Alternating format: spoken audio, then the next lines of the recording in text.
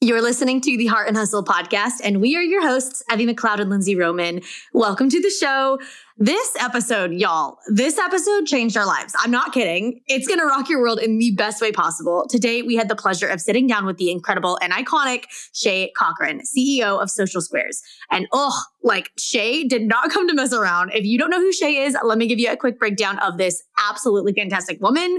Oh my gosh. Shay started her journey into entrepreneurship as a commercial photographer and product stylist, and eventually founded what is now known as the Social Squares membership, where she put years of her work as a commercial stylist and photographer into a highly curated stock image membership that supplies elevated stock images for female-owned online brands. We love her. We love Social Squares, all the things. But her vision is to enable more women to find greater success sharing their ideas and businesses with the world. And she manages to do this in just a 16-hour work week. She's been married for 15 years to her fellow entrepreneur husband, Graham Cochrane, and they call sunny Tampa, Florida home along with their 2 daughters. Now, today we talked with this incredible woman about the life-changing concept of her 16-hour work week. And Shay covers the story behind starting the 16-hour work week. And hint, it's probably not how or when you expected that she started. Tea inside the episode. And she shared her thoughts behind building and scaling a business while only working a couple of days a week. And she spits fire on one of the biggest pitfalls for entrepreneurs: the mindset that working harder and more equals a better business or more happiness and success. And she gives a mind-blowing principle that will revolutionize your business and your work hours. I'm still reeling, y'all. I am still reeling. If you're a mama wondering how to build or run a business while also being a present mom, or you're just literally sitting here stuck drowning in the overwhelm and burnout of being in every aspect of your business and just being like, help, I need a life raft, Shay has got you. She is here to be your lifeguard. This episode is going to blow your mind. It blew ours. We're actually unwell. So let's welcome Shay to the show. So you want to grow on Instagram, but you don't know where to start. You may even be posting out the wazoo, but you're still not seeing any progress. Here's the deal. While being consistent is key to growing on the gram, it's not the only thing you need. In fact, one of the most important aspects of growing on social media comes down to strategy. In order to create a killer social media strategy where you're not only attracting new clients, but turning them into paying clients, you need a plan. Yes, and today we are about to help you create a customized social media marketing strategy for free that will result in a ton of Instagram growth that will turn into sales and business growth. Now, are you ready to deep dive? We thought so. Grab our freebie, How to Define and Establish Your Content Pillars, at theheartuniversity.com/pillars.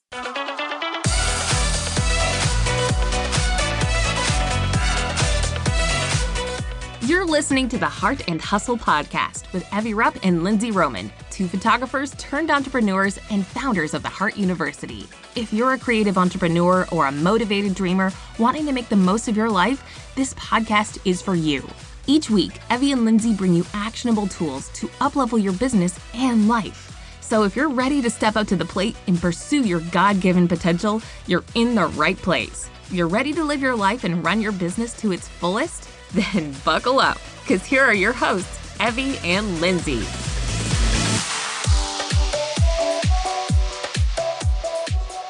Shay, welcome to the show, friend. We are so excited to have you here. Hi, I am just as excited, if not more, to be here. Oh my gosh. Okay, first of all, I know we're going to get into the interview, but literally we have to talk about your stories this morning.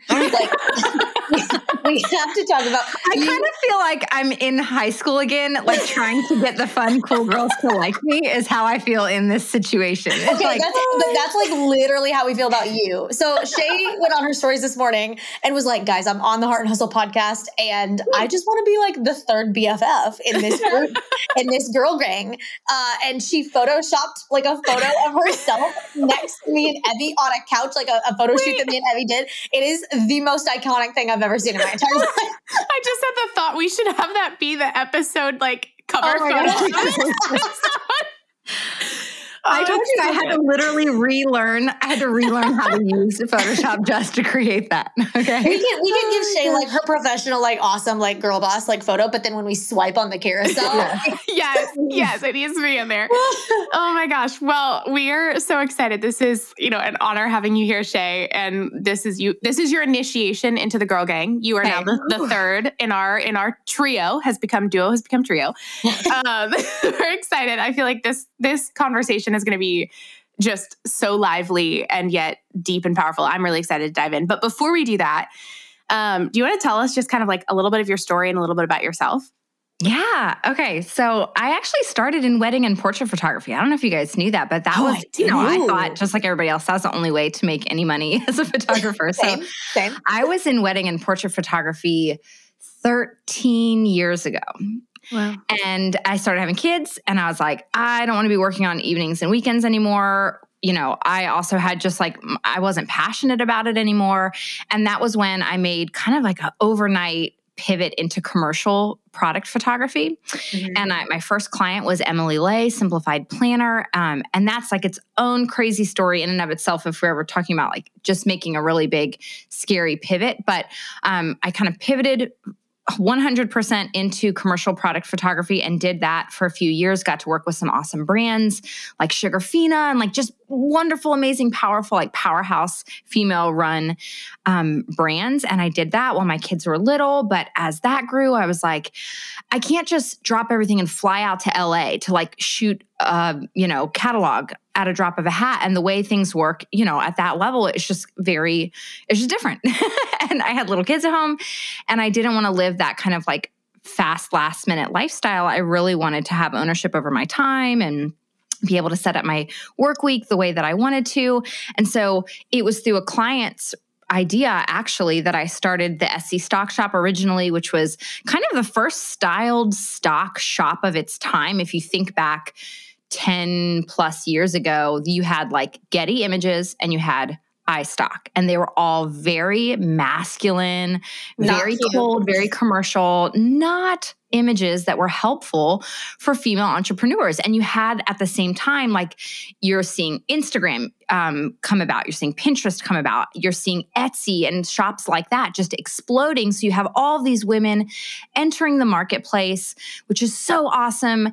But they don't have imagery that they can purchase, that they can help build their business around. So I kind of raised my hand as like, I want to do this. I want to create imagery in mass, use my commercial photography skill, but create imagery in mass that small business owners can use, because I just feel like it's incredibly important that women succeed in business. And so I can apply what I know, which is commercial photography, to help them share their business ideas and their messages with the world in a bigger way. So that's how you got the SC Stock Shop. And then that eventually morphed into what you know now as Social Squares, which is a Style Stock image and video membership that still serves female entrepreneurs. So that in a nutshell is like a 13-year journey with so many highs and lows along the way. I currently live in Tampa, Florida. I am married to my husband. He's also an entrepreneur, an author, an online business owner. And we have, so like our house is legitimately just a 24-hour mastermind. Like we have to cut it off.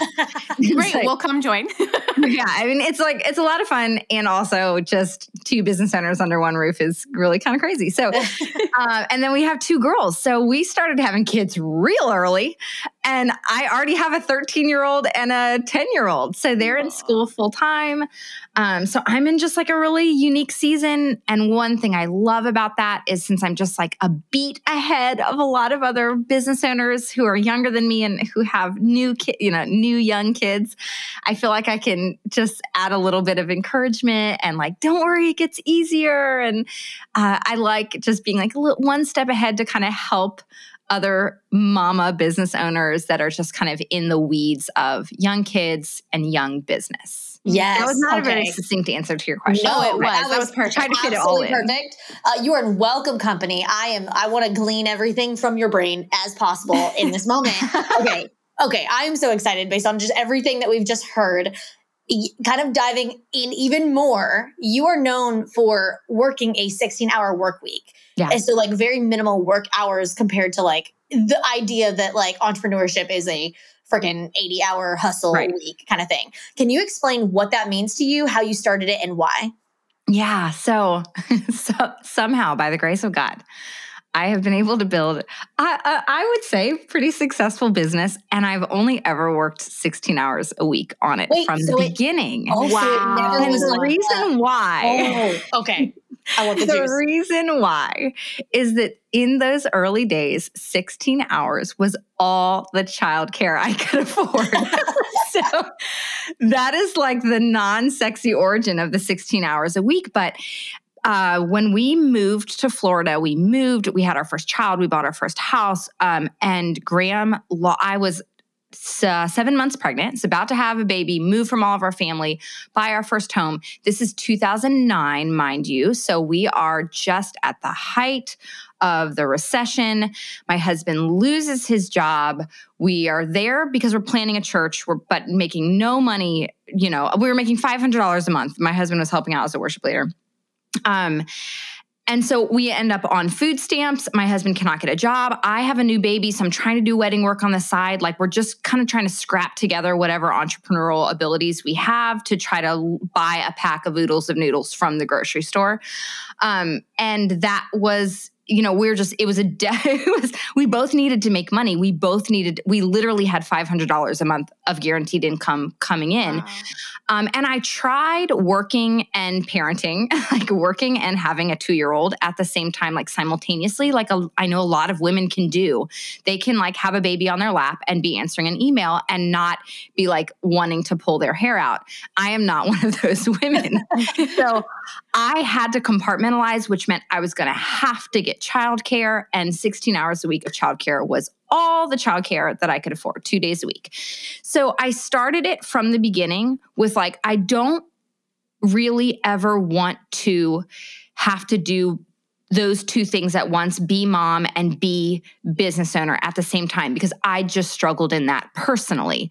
So I knew I was going to have to separate them out. The 16 hours was what I could afford. So I just began from the very beginning to build a business that was sustainable and buildable in those 16 hours. So that limitation, or, in quotes, limitation, was actually the biggest catalyst for growth, because it forced me to choose very, very carefully how I was spending my time. And I have kept that 16 hours to this day. Full disclosure, because the question is always like, do you stick to it? Like, are you for real? And there are seasons that I work a little bit more. Like right now, I'm supposed to be working, 2 8-hour days, and I'm working like 9-hour days. And that's too much. Like I burn out by the end of the day. I like hate my job by the end of the day if I work a 9-hour day. So I have kept, long story short, and now my kids are in school, and, the logical question is like, well, why don't you work more hours now that your kids are in school? And we'll get into why. Okay, I don't want to go too far down the road. But I know, because we can get into all of that. But yes, 16 hours, yes, from the beginning, that's why it started. And I still do that to this day. I love that. Wait, I have a question, just logistical off of that. How does the 16 hours break down in a week? So I work 2 days a week. I work Tuesday and Thursday. And literally the why behind Tuesday and Thursday is because those are the days that the child care center was open. Like, she was in a preschool. So that was just how it was. Tuesdays and Thursdays were my work day. And so now, 13 years later, I just have kept that. So I get into the office around 8 or 9, and I get out of the office around 4 or 5. I am just very dialed in and very focused when I'm working. I don't work on my off days, with the exception of like maybe if I had to take a podcast recording or something else that just couldn't go into my workday, then I might take it. But for the most part, I literally only work on Tuesday and Thursday because I have lots of other things that I want to do. Like I want to have time to go work out. I want to go grocery shop. I want to have time to clean up my house. Cleaning is very cathartic to me. Yeah. I want to be able to go get lunch with a friend. I want to be able to go take like a 2-hour walk on Riverwalk nearby downtown Tampa. There's just so many other things I want to do. And I really have found that I want to have time for like a long quiet time. I want to and I just am not willing to give all of those things up to work more, make a little bit more money. So I've kept it. And I think that those off days really give me the fuel to be really intense and head down on my work days. So Mondays I'm off, Wednesdays I'm off. And then Fridays, my husband and I do a date day because he's an entrepreneur too. So he can set it as his own schedule. So we literally will just spend all day Friday, having fun. We'll just go do fun stuff. I love that. Love it. Wait, I have the question of how do you feel? Because I there is such a misconception in the entrepreneur space, I feel like in the humanity as a whole, that we think like the harder you push on something, so the longer you work, the more days you work, all that stuff, the more results you see, or the more you get done, or the more traction you get. What are your thoughts, having started from a 16-hour work week, basically from the beginning? What are your thoughts on kind of that belief that a lot of us entrepreneurs hold, in that we have to always be hustling and working, 24/7 round the clock? Yeah, that is the question. And there's multiple parts to that answer, because on the one hand, it is true. If you work more, you might get more results. And I've experienced that in seeing, when I first started SC Stock Shop, it was really the only one of its kind. And so there wasn't really any competition in the beginning. And then all of a sudden, a lot of other stock shops started popping up. And there was women who were giving this 40 plus hours a week, who were flying past me in terms of what they were able to produce, how quickly they could produce it, how quickly they were growing a following, how quickly they were, growing revenue. And that was really frustrating for me, honestly. That was hard to watch. And even now, if you're willing to give it 40 hours a week or whatever, one alternative is you could probably grow faster. You could probably potentially, now there's going to be a huge caveat to this next, but you could potentially grow faster. And so I know for a fact that growing it this way at only 16 hours a week has majorly slowed down what I'm able to do, how much I'm able to make, how quickly I'm able to grow, how many people know my name. There is a lot that I have chosen to give up for the sake of building a life that I actually enjoy being in, and that my family thrives, my marriage still thrives, my health still thrives, my relationships with my friends and my church and my community still thrive. I have given up a lot to do this. So it is not necessarily that you can have your cake and eat it too. So there, there's one acknowledgement that sure, if I worked twice as hard, I bet you I could have grown the business twice as big, twice as quickly. Mm-hmm. Now, the huge caveat to that is most of what the average entrepreneur is doing is a complete waste of time. Yes. And if you give yourself 40 hours a week, you are going to fill that 40 hours a week being busy with things that feel good, or things that people are telling you have to do, places you have to show up, things you need to be doing and offering. And only 20% of what you are doing on average, Pareto's principle, is actually generating the revenue, is actually generating 80% of the revenue. So most of what small business owners are doing is totally wasting their time. So I don't think that always more hours equals more results. And I think a better way is give yourself the limitations, learn what that 20% is that's actually generating revenue. And then if you want to, and then you and I can make the same amount of money, but I can work only 20% of the hours. Or you can decide, Shay, I don't ever want to work 16 hours. That sounds miserable. You can work twice as much. And so what does that mean? That means that you're going to 3x, 4x, 5x what you're able to make, because you know the 20% that's actually driving revenue. So it's a multi-part answer. Yep, lots of people have built faster, bigger businesses who are able to give it more hours, but more hours does not always equal more money, and less hours does not always equal less money. I mean, I feel like I have grown a very financially profitable business only working 16 hours. It's exceeded my dreams. Is it as big as it could be? Nope. Is it more than big enough that I need it to be for what we need for our family, to be able to employ other women, to be able to work towards accomplishing the good that I want to see in the world through it? Yes, it's more than enough. Yes. So good. Oh, I love this. Wait, I have 5 things, 5 questions, 5 thoughts. Okay, hang on. Let me get my brain on. First and foremost, the word that just kept coming to my mind, or words, when you were talking, Shay, was you built slow and steady. Yes. And I think there is something so important to notice in that for our listeners, because the biggest pitfall for many entrepreneurs, many visionaries, people who are very passionate, who, get this idea and just go hard with it, is that we go out too hard, too fast, and we burn out. Yeah, I've heard it.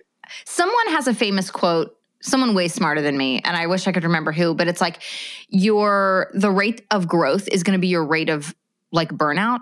Like that's going to be your shelf life. So if you like blow up and you just hustle like crazy and it only takes you a year to like get to $1 million or whatever it is, it's going to take you a year to burn out and you're going to be done. Like whatever your growth rate is going to be like, that's your shelf life also, because to your point, exactly. Yeah, absolutely. Yeah. And I think that's I think that's the danger for most entrepreneurs is we love what we do.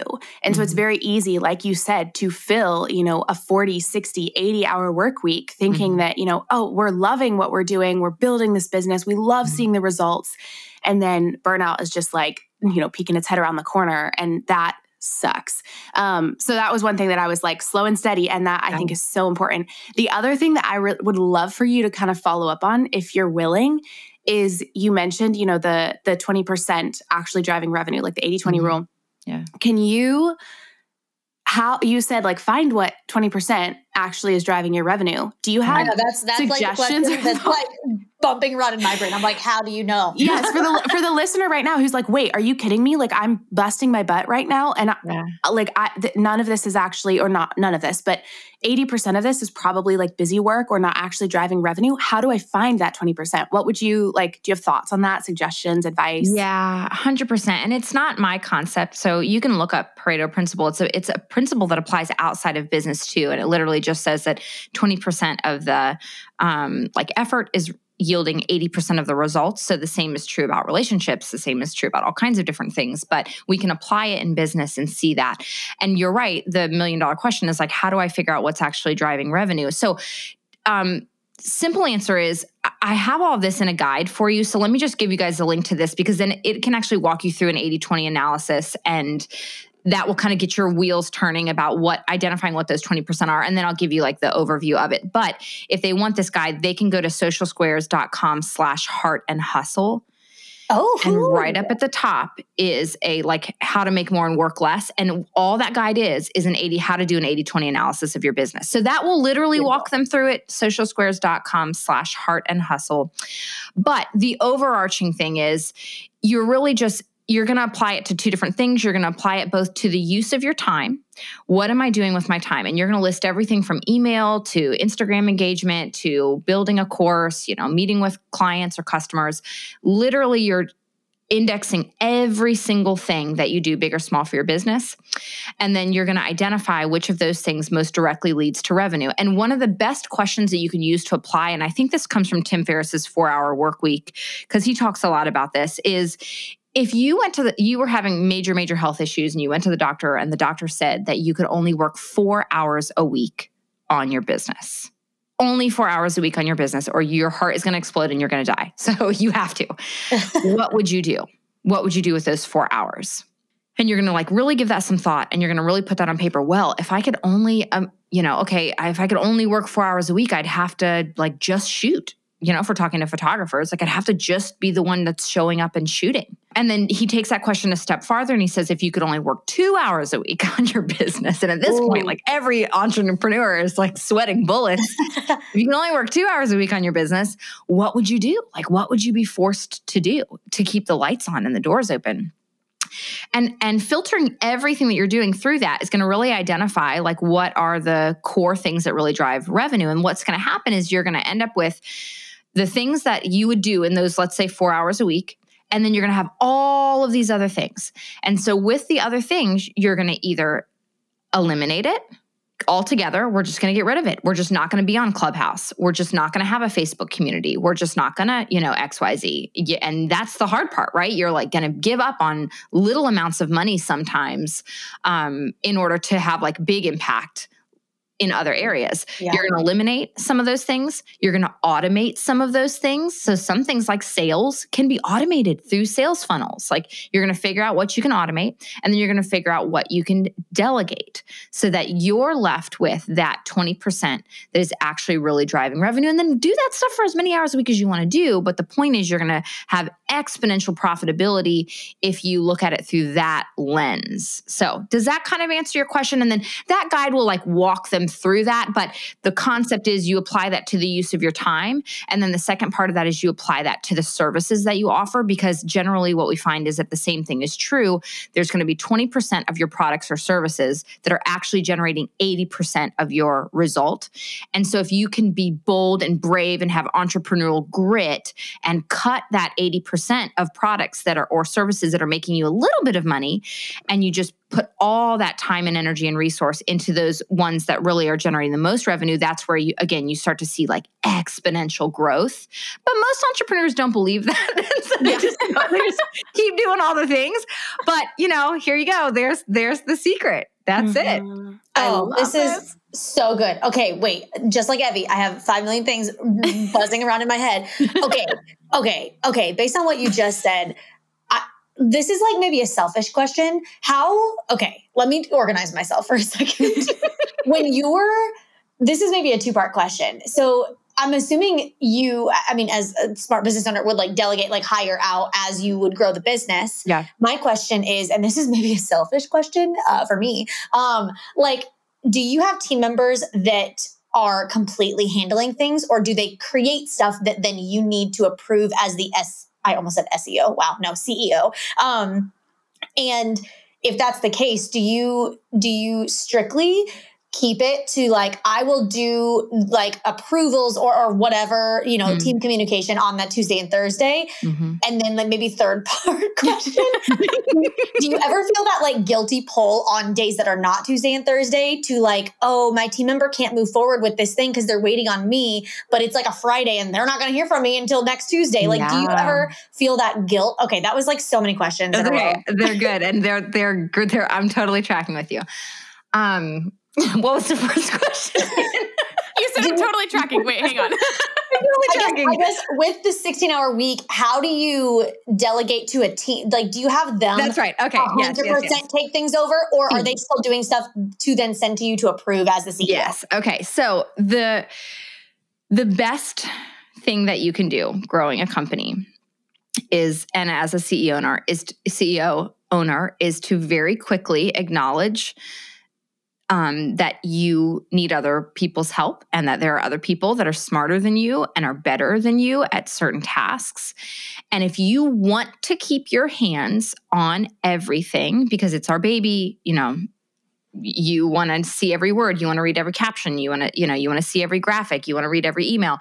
If you want to do that, that's fine. That's a choice. But everything is going to bottleneck at you, and you will not be able to work one of these reduced hours type businesses. The only way that there's multiple ways that this works, and it depends on the business. Like my husband works like 4 hours a week in his business, and he's got like $1 million business, and he doesn't even have any team members. So there's multiple ways to do this. It just depends on your industry. I need a lot of team. I actually have a fairly big team. I feel like I have like 6 main kind of part-time team members, and then I've got other contributing photographers and all kinds of stuff like that. I couldn't do what I do now without my team. So it just depends on the business model as to how much help you're going to need.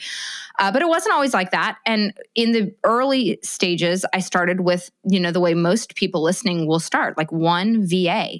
So I said, all right, the way I make money, the way the business moves forward is if I shoot. So I need to be spending every possible hour shooting.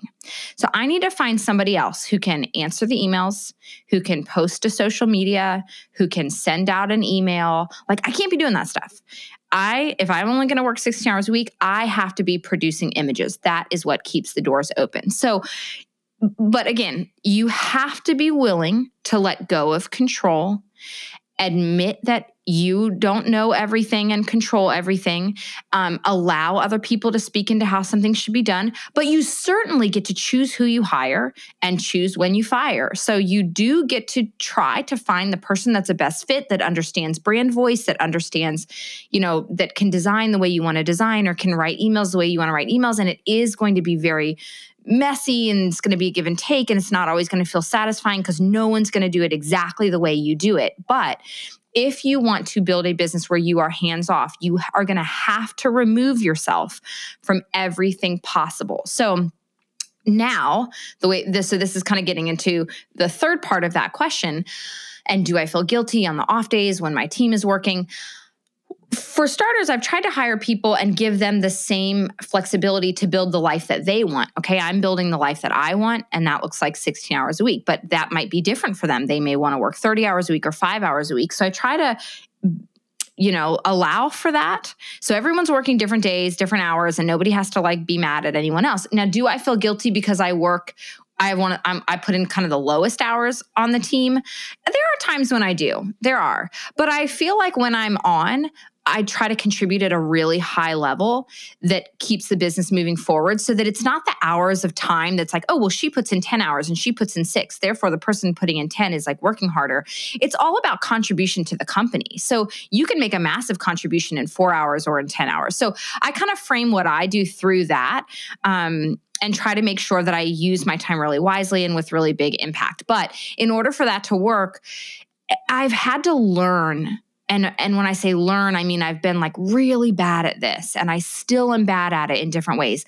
I have to learn to give other people ownership so that they can solve the problem on their own, so that they can make a decision without me, so that I am not the bottleneck. And so I've spent the past my team really started to grow probably 4 years ago. And I've spent all of those 4 years trying to remove myself from one thing after another and let them make the decision, let them make a mistake, let them fail, let them experiment, let them do something that's not the way I would do it.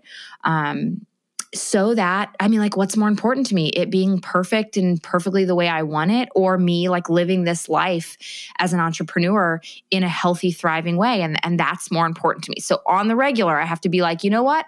I might not have said it like that, but it's good enough. I might not have chosen that image, but it's good enough. I might not have done it that way, but it's good enough. That's not easy, but the more you can remove yourself, if you want that kind of business, that is what's going to be necessary in order to build that kind of business, is a lot of ownership, freedom, and flexibility for your team to make the decisions that they need and go, so that they're not waiting on you for the exact reasons that you outlined. This is not even a podcast episode anymore. This is just a personal coaching call. Lindsay and I are sitting over here taking notes. Yes, okay, wonderful. Reminder. I know not everybody is there, so we don't have to go I too far down that road. But you're in a very challenging phase of business where you become managers. Yeah. And you're doing less of, hopefully not, but generally that means that you kind of end up doing more people management and doing less of the things that you really want to be doing. And it's a whole thing, learning to manage a team and give them ownership and also create a culture that has ownership and accountability. It's a whole thing. That's why there's books and books and books and books written on leadership and organizational leadership. Yeah. It's a challenge. So I was really good at photography, let's say. That does not mean I'm really good at leadership and organizational leadership. I'm having to relearn all of that stuff all the time. Totally. And it's a whole different world. So to encourage everyone listening that's I don't have a team, I feel left out of this conversation. Man, solopreneur life can be awesome. Mm-hmm. Having a team is not the end all be all, and it comes with a lot of additional work.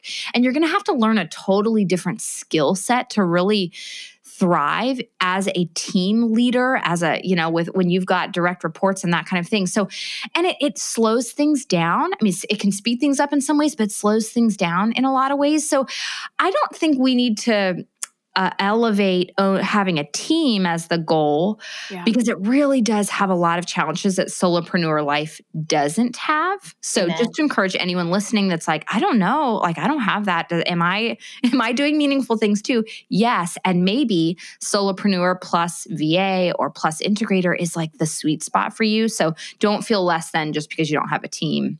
It's not necessarily better. That's so good. Oh man, I love this. I love this conversation. I want you to imagine this for a second. Working with your team on a project, and you're just trying to do everything over email. Things seem to work well enough at the beginning, but once you start adding more than a couple of people or sharing more than a couple of files, the entire project becomes absolute chaos. Legit, managing projects is honestly tough enough, but it's a struggle to juggle people, work, and expectations under pressure.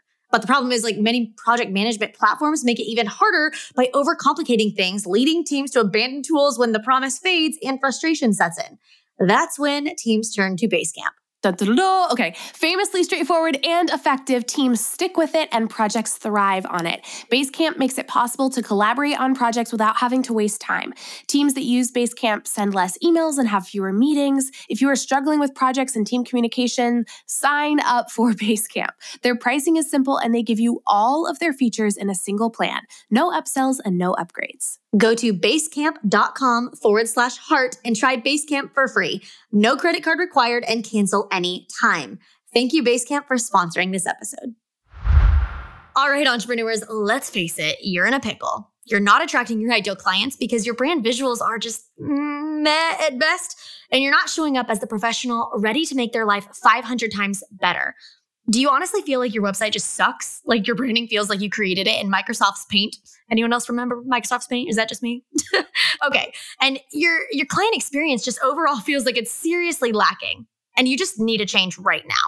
But let's be honest, you're not ready to drop $8K on a custom web and brand design. Well, don't worry, that's where we come in. Introducing the solution to all of your website struggles, the Heart Shop website templates. Now, we spent hours designing these customizable, professional, and conversion-intense website templates with our incredible designer, Sarah Crook of Elizabeth Designs. They are so incredibly easy to use and customize with Showit's user-friendly interface. Yes, by the way, you can easily learn how to work with Showit, even if you've never touched a website or any design platform before. And you can change literally anything you want. No more being limited to squares on your website. It's a drag and drop system that is freaking easy and looks incredible. Oh, you want more information? Cool, I got you. The templates come already SEO optimized with copy prompts from Lindsay and I included. Yeah, you don't just get nonsensical filler text. You get bomb education and prompts from Lindsay and I to help you wow your potential clients and crush your website copy. And we designed a variety of these in different styles so you can find the closest match and then tweak it to make it fully your own. If you're ready to save thousands of dollars and hours upon hours of your time and get clients flooding through your website, you need to check these out. So grab yours at theheartuniversity.com/website-templates. One more time, that's theheartuniversity.com/website-templates. So when you are elevating your, or like hiring, I guess, as you are building your business, like, do you do the photography for social squares anymore? I'm assuming no. I do very little of it. So we have contributors from all over the world. And that was because, it was also because of the use of my time was changing. I had to move into more management roles and I wanted to have more time for things like podcasts and speaking events and things like that. But also I live in Florida. And so if you need snow images, like I am not your girl. I realized very quickly, our product's going to suck if it's just me. I have to hire other people. So to answer your question, I do still contribute regularly, but I don't make up the bulk of the images in the catalog. But I still love shooting. So I really am trying to keep my foot in it. And I'm trying to always make more time for me to get back to that because I'm a creative. I was just a photographer that liked styling things and taking pictures. And now I run a tech SaaS company. And I'm like, how did we get here? We make technology. So what are we going to do about that? But I'm trying to get back to more creativity. So the, long answer is yes, I do still shoot for it because I love it. Because that's actually a piece that I really love. I love it. Okay. So I kind of want to pull back and ask you, Shay, for the listener right now who's sitting here, who's like, something is just getting lit up in my spirit, in my soul, in my heart. I love this concept of the 16-hour work week or just pulling back on my time. I am, a young mom, or I just got married, or, whatever season of life they're in, and they're just in love with this concept, but they've never thought of this way. They've never thought of, am I just working on stuff because it's in front of me and I think I should do it? What would you say to the person who's listening to this, who is ready to take their first step into kind of building a 16-hour work week? Do you have thoughts on here's where to begin? Yeah. Here's the thing, the beautiful thing about this situation that you're in is that you have some ownership over the life that you build as an entrepreneur. So if you have started a business, and like, congratulations, like that's a really big step. I mean, it's kind of sucks to work like 24 or, to work 40 hours a week for somebody else and to not have ownership over your time and be able to do what you're passionate about. So there's such a beautiful opportunity now to build a business that really serves you and serves your family, but we don't want to grow at all costs and we don't want money at all costs. So the opportunity you have now is to decide what you want. And if you don't decide what you want, the industry and your customers and your clients and your peers will decide for you, because they're going to say, you need to do this, you need to show up here, you need to be making this amount of money, it needs to look like this, you have to offer this because everyone else offers this. And if you just thoughtlessly buy into that, well, okay, I'm just going to do it all, and like, that's how I'm going to grow the business, then you will be a slave to it from here on out, because then everybody else gets to make those, everyone else is deciding for you. Someone has to decide, and it's either going to be you deciding what you want life to look like, or it's going to be them. And I've done a little bit of both. So where I've landed is decide first. So step one, decide what you want life to look like. What is the ideal situation for you? Don't tell yourself that, I'll have that someday, but it's not possible now. I got to work my way towards that. Not necessarily.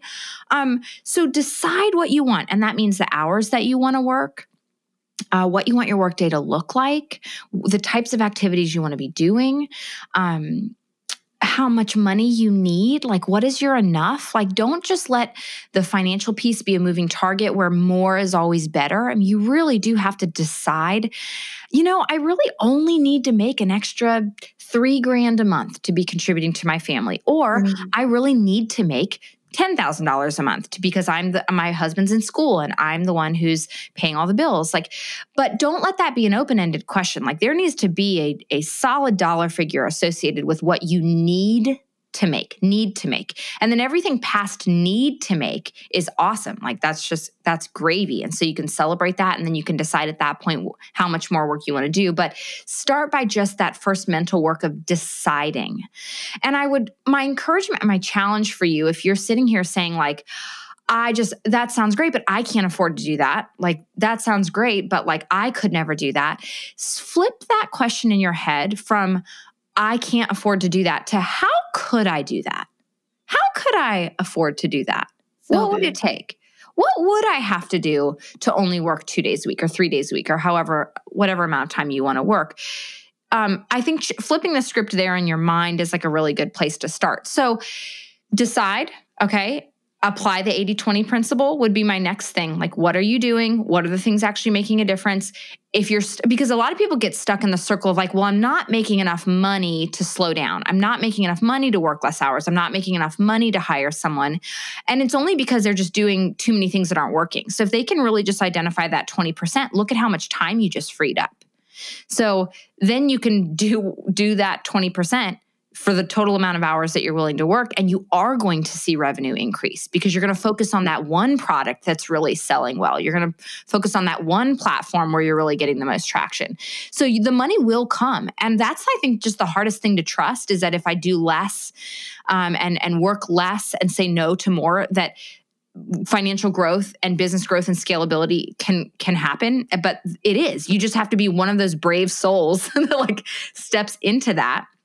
So start with those two things. I mean, there's more steps, but I will just say that you can do it, but take the first step, decide, create the boundaries for yourself. Like, what are your work hours going to be? Because it's those decisions that are going to force you to have a filter for what you're going to do and are going to keep you focused on that 20%. But you can do it. So, but challenge all the narratives that you're telling yourself about you can't, or that'll come later, or that's available to her, but not to me, and start to just ask, okay, what would I need to do? How could I do that? How could I afford that? What could that look like? And step one is decide, and then start to make those small changes to action on what you've decided. Mm-hmm. Oh, Shay, this is life-changing. Like, this is so good. Like, I can just like see the wheels turning and everyone listening and being like, oh my gosh. Cause it's so true. Like, if you don't implement boundaries, I feel like you can fall into that trap of always being a slave to your business, because your business will take however many energy and hours you give it. Well, this is true. I'm just and it's scary. Like I remember when I was doing commercial work and I'm only working Tuesday and Thursday and I'm dealing with like art directors out in LA. And I literally had an email responder up that was like, I'm in the office on Tuesday and Thursday. So I will get back to you. And so on a Thursday night, they're waiting Friday, Saturday, Sunday, Monday, 5 days until Tuesday. And what happened was, I'm sure some people were like, nope. But then the people that I attracted, the clients that I attracted were people that also valued the things that I valued. They valued family. They wanted to be present with their kids. So from day one, I just set those expectations on the front end with customers and clients. And I had my business, my hours of operation everywhere. You know, I work from 8 to 5 Tuesdays and Thursdays because I have young kids at home. I will respond to you during those hours. And I attracted the type of clients that I lost clients. Yep. Said no to money, absolutely, but attracted the type of clients that valued the same things, that made, doing that possible and profitable, and kept me in like a really healthy space to be able to still be doing this now 13 years later. Yeah. Well, I think there's something so powerful too to be said for something that you mentioned kind of at the beginning of your answer of like, where do you begin? In that more is not always better. And I think especially in entrepreneurship, there's this, especially if you're the least bit competitive like me at all, you're like, oh, I have to like, this is my next big goal. And like, it's very easy to set arbitrary goals and arbitrary numbers and to be or look at other people that are doing it and feel like you're behind. Absolutely. Yeah. I mean, I think all of us on this call are basically right now being like, been there, done that, still struggle with that. and just being very real with you, like this year, we mid-year had to reduce our goal by $250,000. Okay. Yeah. That's painful. But what I had to do is I had to have the conversation with myself of like, do I need to make that amount more money? Yeah. Yes, I know how it would help us and how we'd be able to grow with it. I know why we arrived at that number, but can I like be really satisfied in work and have reduced our overall annual goal for this year by $250,000? Yes. Yeah. Because otherwise, do I want to like double down my team and burn them out trying to hit that like kind of arbitrary goal that I had set at the beginning of the year? Yeah. I mean, it wasn't entirely arbitrary. We arrived at it was a data-driven conclusion, but we just realized we were going to need to pivot because of what was happening with technology, because of what was happening, just because of how our year went. Yeah. But it's having that like honest moment of like, do I need that? Do I need more? Or can I be like, okay with where we're at? Is it still successful if it's just here and not there? Is it still successful? Anyway. So just to be honest with you, like it's just a very real part of business ownership and knowing you're enough and really taking the moment. I just don't think we step back long enough to assess. Those of us that are competitive and ambitious, we can be driving and not step back and be like, hold on, you know what?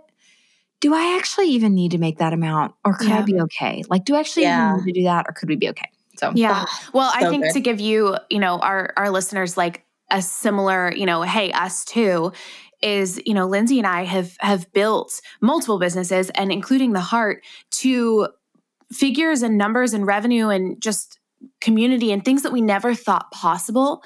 But a couple of years ago, we got to the place where we were hitting like 7 figures. We were hitting numbers that we were like, oh my gosh, this is awesome.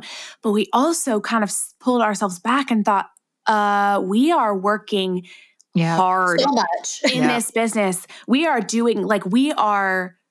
burning ourselves out essentially in all of these companies, especially in the Heart.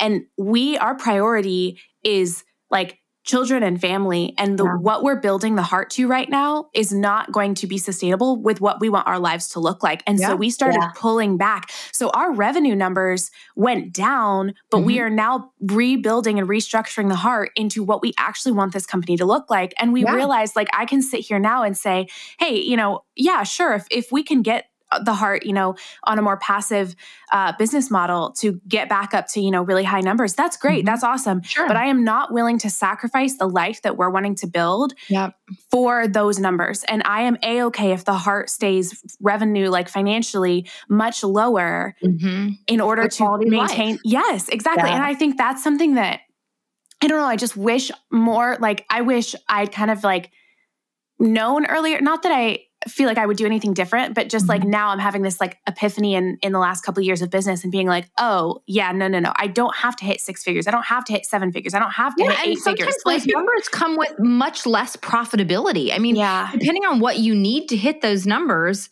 what you're actually taking home and keeping could decrease. So you just can't assume that more is better, right? That's kind of the bottom line of the situation. It's like, don't assume that more is better, and don't be driven by more is better. You know, really step back and assess. I'm sitting here, Shay, like maybe, was it even a year ago?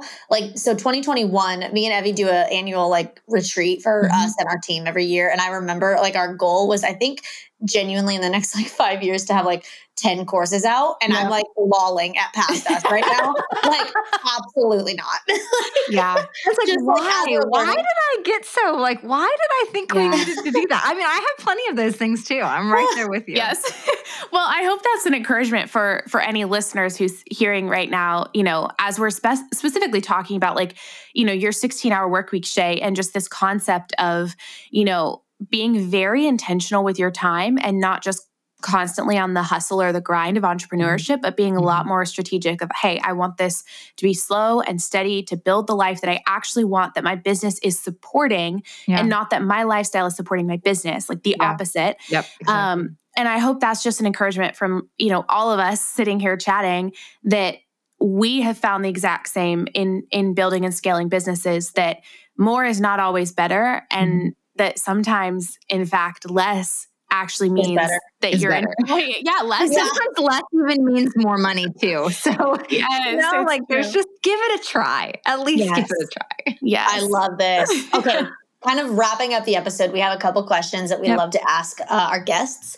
The first one is selfish, but also our listeners love this as well. What is your favorite book that you've read recently? Yeah. Okay. On the spiritual side, I recently read Invitation to Silence and Solitude by Ruth Haley Barton, and it was really good, just about slowing down and stillness before God. So highly recommend that. Definitely like a challenging book if you find yourself like just struggling to sit still and quiet down mentally and internally, emotionally. So that was a great one. And then on the business side, I recently read and loved Lost and Founder by Rand Fishkin. He's the founder and former CEO of Moz. But I will say for like that just kind of gave a very honest picture of what it looks like to like be a founder and grow a really large business. But I think for the average small business owner, read Traction like that. Amen. I just picked that back up for like the 18th time. Yes. I reread it like twice a year, every year for 10 years. So it's just a really good book. If you haven't read it and you're a business owner, please just read Traction. That's going to really give you a great start. Or Profit First is another really good one. But Traction has just been kind of like my business coach, literally. Yes. I'm like, I don't know what I'm doing. I need somebody to help me understand how to do this. Yes. So that would be just like a book recommendation in general for business. I'm so glad you said that. If anybody is listening to any episode of this podcast, you know that we are big fans of Traction. The fact that Shay just confirmed that. Also, we've had Mike McCallowitz on here talking about profits. So like, love that. I'm adding the other two to my list because yes. Okay. Lindsay, every time Lindsay and I ask a guest that question on the podcast, we instantly both pull up our phones with our notes app with our book list. Okay, so you guys should also read, I have so many favorite books, like Good to Great. Have you read Good to Great? Yes, I have. Have you read $1 Trillion Coach? No. I don't think I have. Read $1 Trillion Coach. Have you read Deep Work? Yes. Okay, so we're on the same page. Read $1 Trillion Coach then, out of those that you haven't. It's so good. I love $1 this. Trillion Coach. I'm literally writing all this down. Okay, great.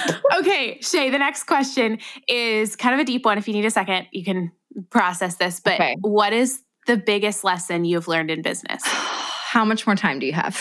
All right, new podcast episode starting. You want me to pick one lesson that I've learned? I know. I would say if you're in this to really try to grow a big business, I don't know.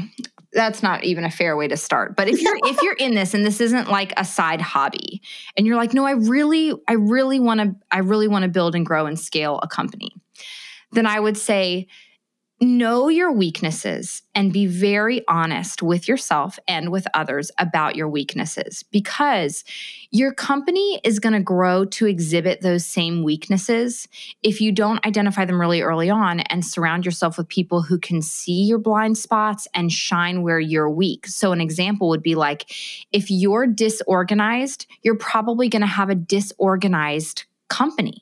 If you're impulsive, it's going to be infused into the culture of your company. Your strengths are going to be infused into your company culture, and your weaknesses are going to be infused. And so if you're like, la, la, la, la, I don't want to like acknowledge my weaknesses, then you're going to build a company that like embodies all those same weaknesses and shoots itself in the foot. So another example of that would be like, if you're like me and you're like kind of risk averse, and you really want to know the answer before you proceed and you get overwhelmed easily, you have to surround yourself with people who aren't like you and who won't get stuck and who don't feel limited by those same things and who are willing to take risks. Or you're not going to pivot when you need to, or you're not going to see a bad idea coming when it comes across if you've just surrounded yourself with people that are just like you. So just be, as you're growing as an entrepreneur, you're going to make so many mistakes. You're going to have so many weaknesses. I have so many weaknesses. I will always have so many different weaknesses, but just get honest about those very early on. Like, I'm not a detail person, or I'm not organized, or I'm not a good communicator, or this or that. Be honest with your team, try to surround yourself with people that are different from you and who are strong in the areas that you're weak. And you're going to have a much more stable and healthy and productive culture, whether you only have 3 employees or you have 5 employees or you have 2 employees. Or if it's just you, like, just know your weaknesses and try to grow in those areas. Read the books, take the course, like develop yourself in those areas that you're weak, because your strengths will get you so far. Okay. My strengths have gotten me really far, and my weaknesses are totally killing me right now. Amen. 10 years in. So good. The sooner you can acknowledge those things and educate yourself or grow or surround yourself with the right people, the better off you'll be. And then you can make far fewer mistakes than I have made. That is so good. That is gospel truth right there. Literally Shay. so incredible. Oh my gosh. You are amazing. Thank you so much for your time and the wisdom that you just shared here today. I know I'm walking away feeling like inspired and excited and just given so much to chew on over the next few days. And I know our listeners are probably feeling the same.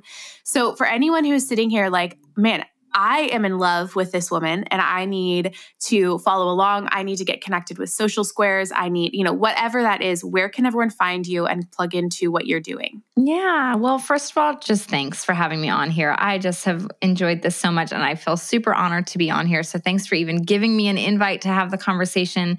And then, let's all be friends. I am not on very many places because I've said 16 hours a week, but you can find me on Instagram. So I'm on Instagram as Shay Cochrane. And then you can find Social Squares on Instagram as Social Squares. So pretty easy. You can find out more about Social Squares image and video membership at socialsquares.com. But I'm on Instagram. Come hang out. Come say hi. DM me if you hear this podcast episode and it, something was impactful. I'm always happy to have these types of conversations. So I'm excited to connect more with your audience. Oh my gosh. Well, we loved having you. Thank you so much for being here. Besties for life now. Starting now. Awesome. Thank you so much, Shay. Thank you.